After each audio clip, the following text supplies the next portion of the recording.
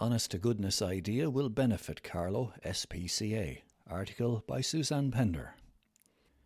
Fancy a delicious slice of 100% guilt-free cake? A bit of chocolate heaven or a sweet treat?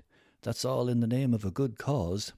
Well, the amazing Johnstown Honesty Hut is offering just that this Wednesday, the 31st of March, when it hosts a fundraiser for Carlow SPCA, the local voluntary-run animal rescue service.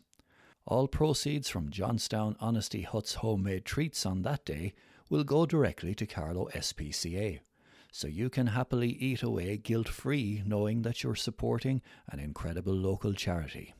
Carlow SPCA is facing huge vet bills, made all the more difficult by the fact that its only source of income, its charity shop, is currently closed due to the restrictions. Yet the need for the service has never been more acute, with animal welfare and neglect issues arising across County Carlow all of the time.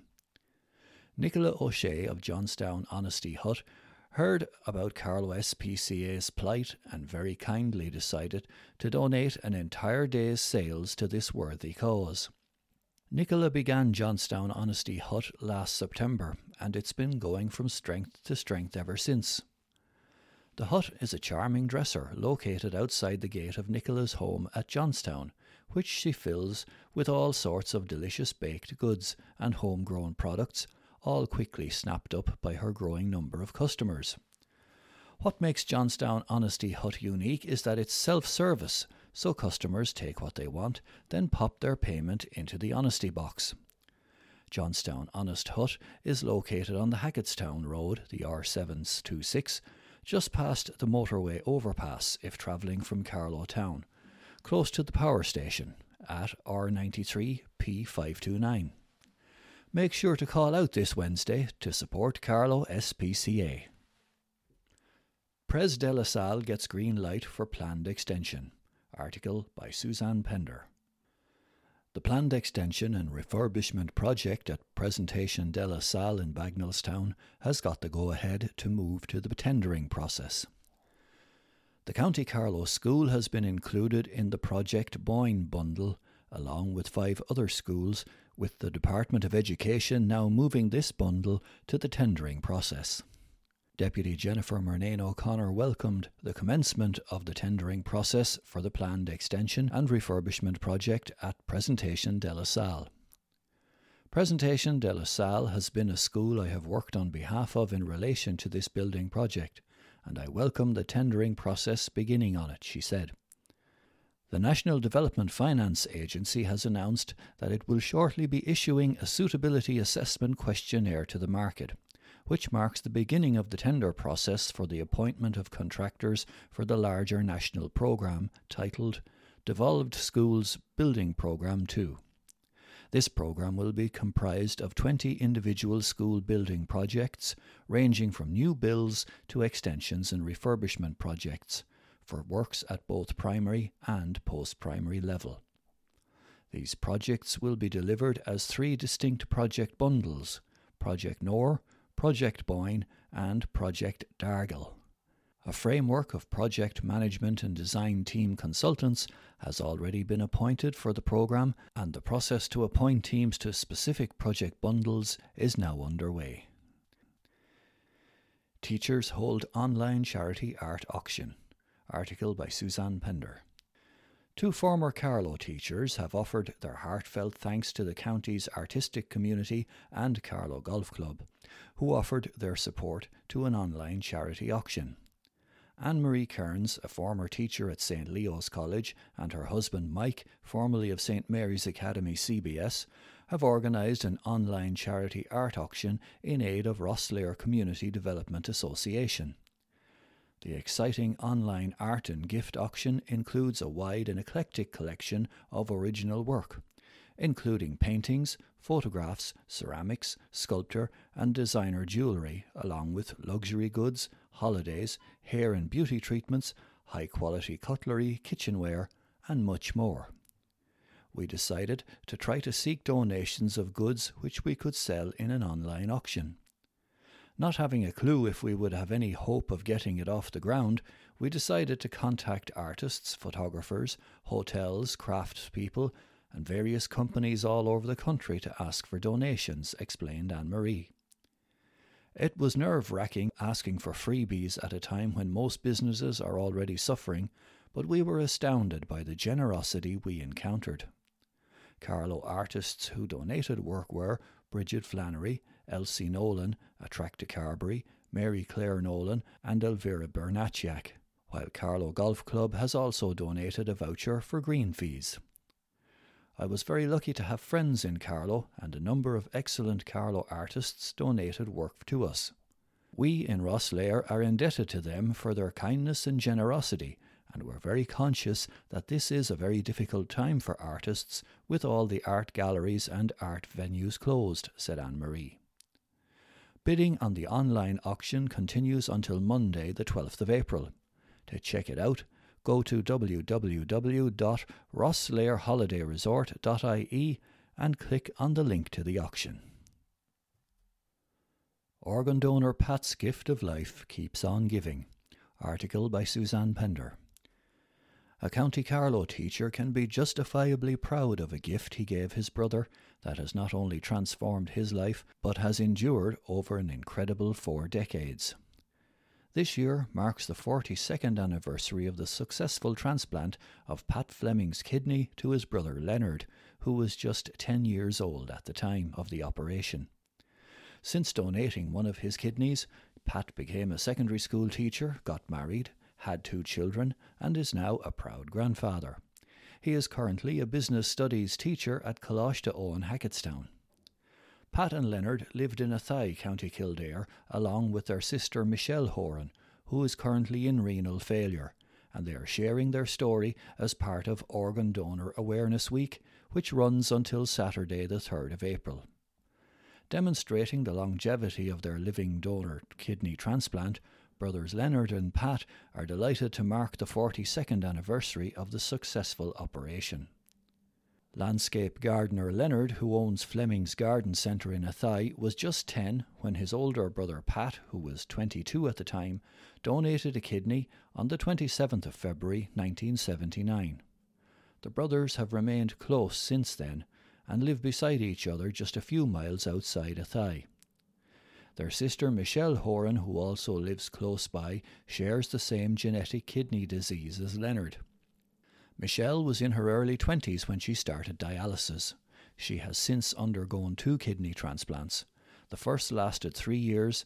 The second transplant gave her the opportunity to enjoy an additional 20 years away from dialysis. However, she returned to dialysis treatment, which she has been undergoing at home for almost 8 years. She now hopes for another kidney transplant to improve her quality of life.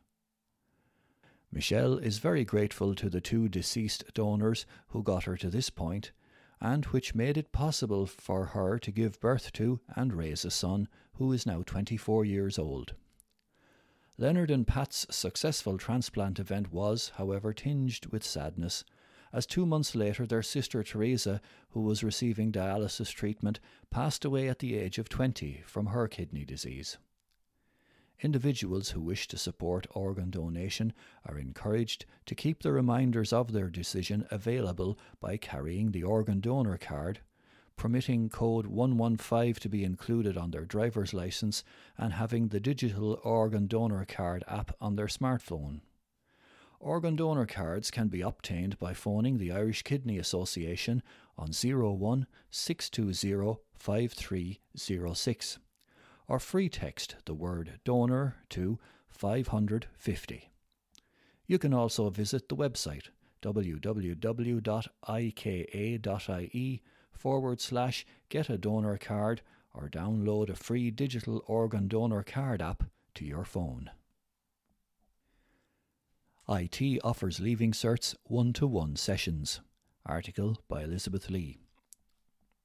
Even in ordinary times, it can be difficult for a second-level student to decide which university or college they'd like to attend, given the diverse range of courses that are now available.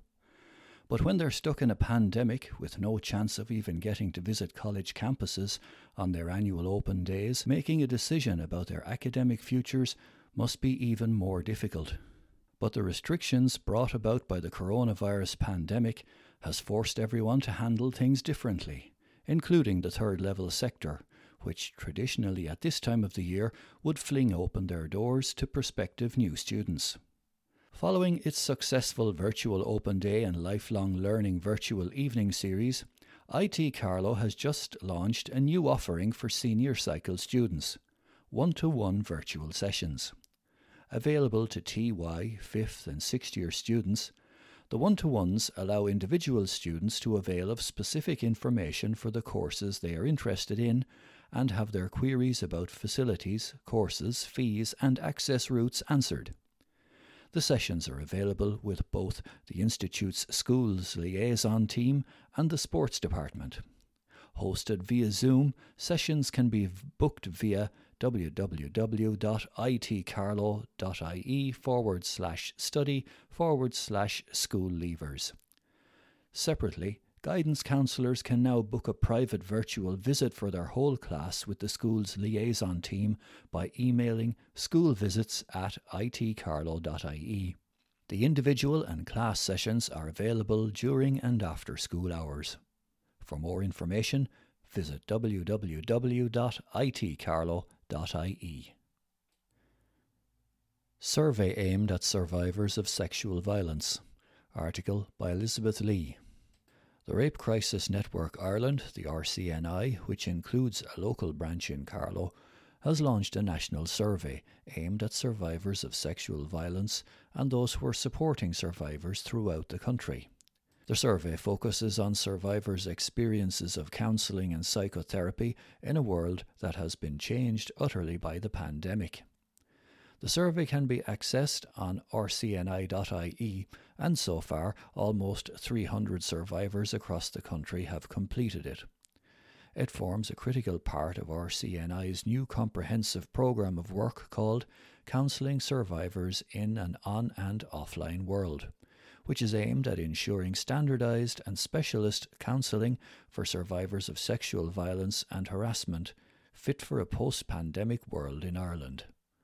RCNI believes that remote trauma counselling is here to stay as part of a new hybrid model of on- and offline clinical support for survivors. The survey comes at a critical time with the focus on the safety of women and girls following the murder of Sarah Everard in London. The survivor survey is central to our understanding of how counselling is working or not working for them, particularly over this past tumultuous year, said Dr. Michelle Walsh, who is the RCNI Clinical Programme Lead on the Global Leading Project.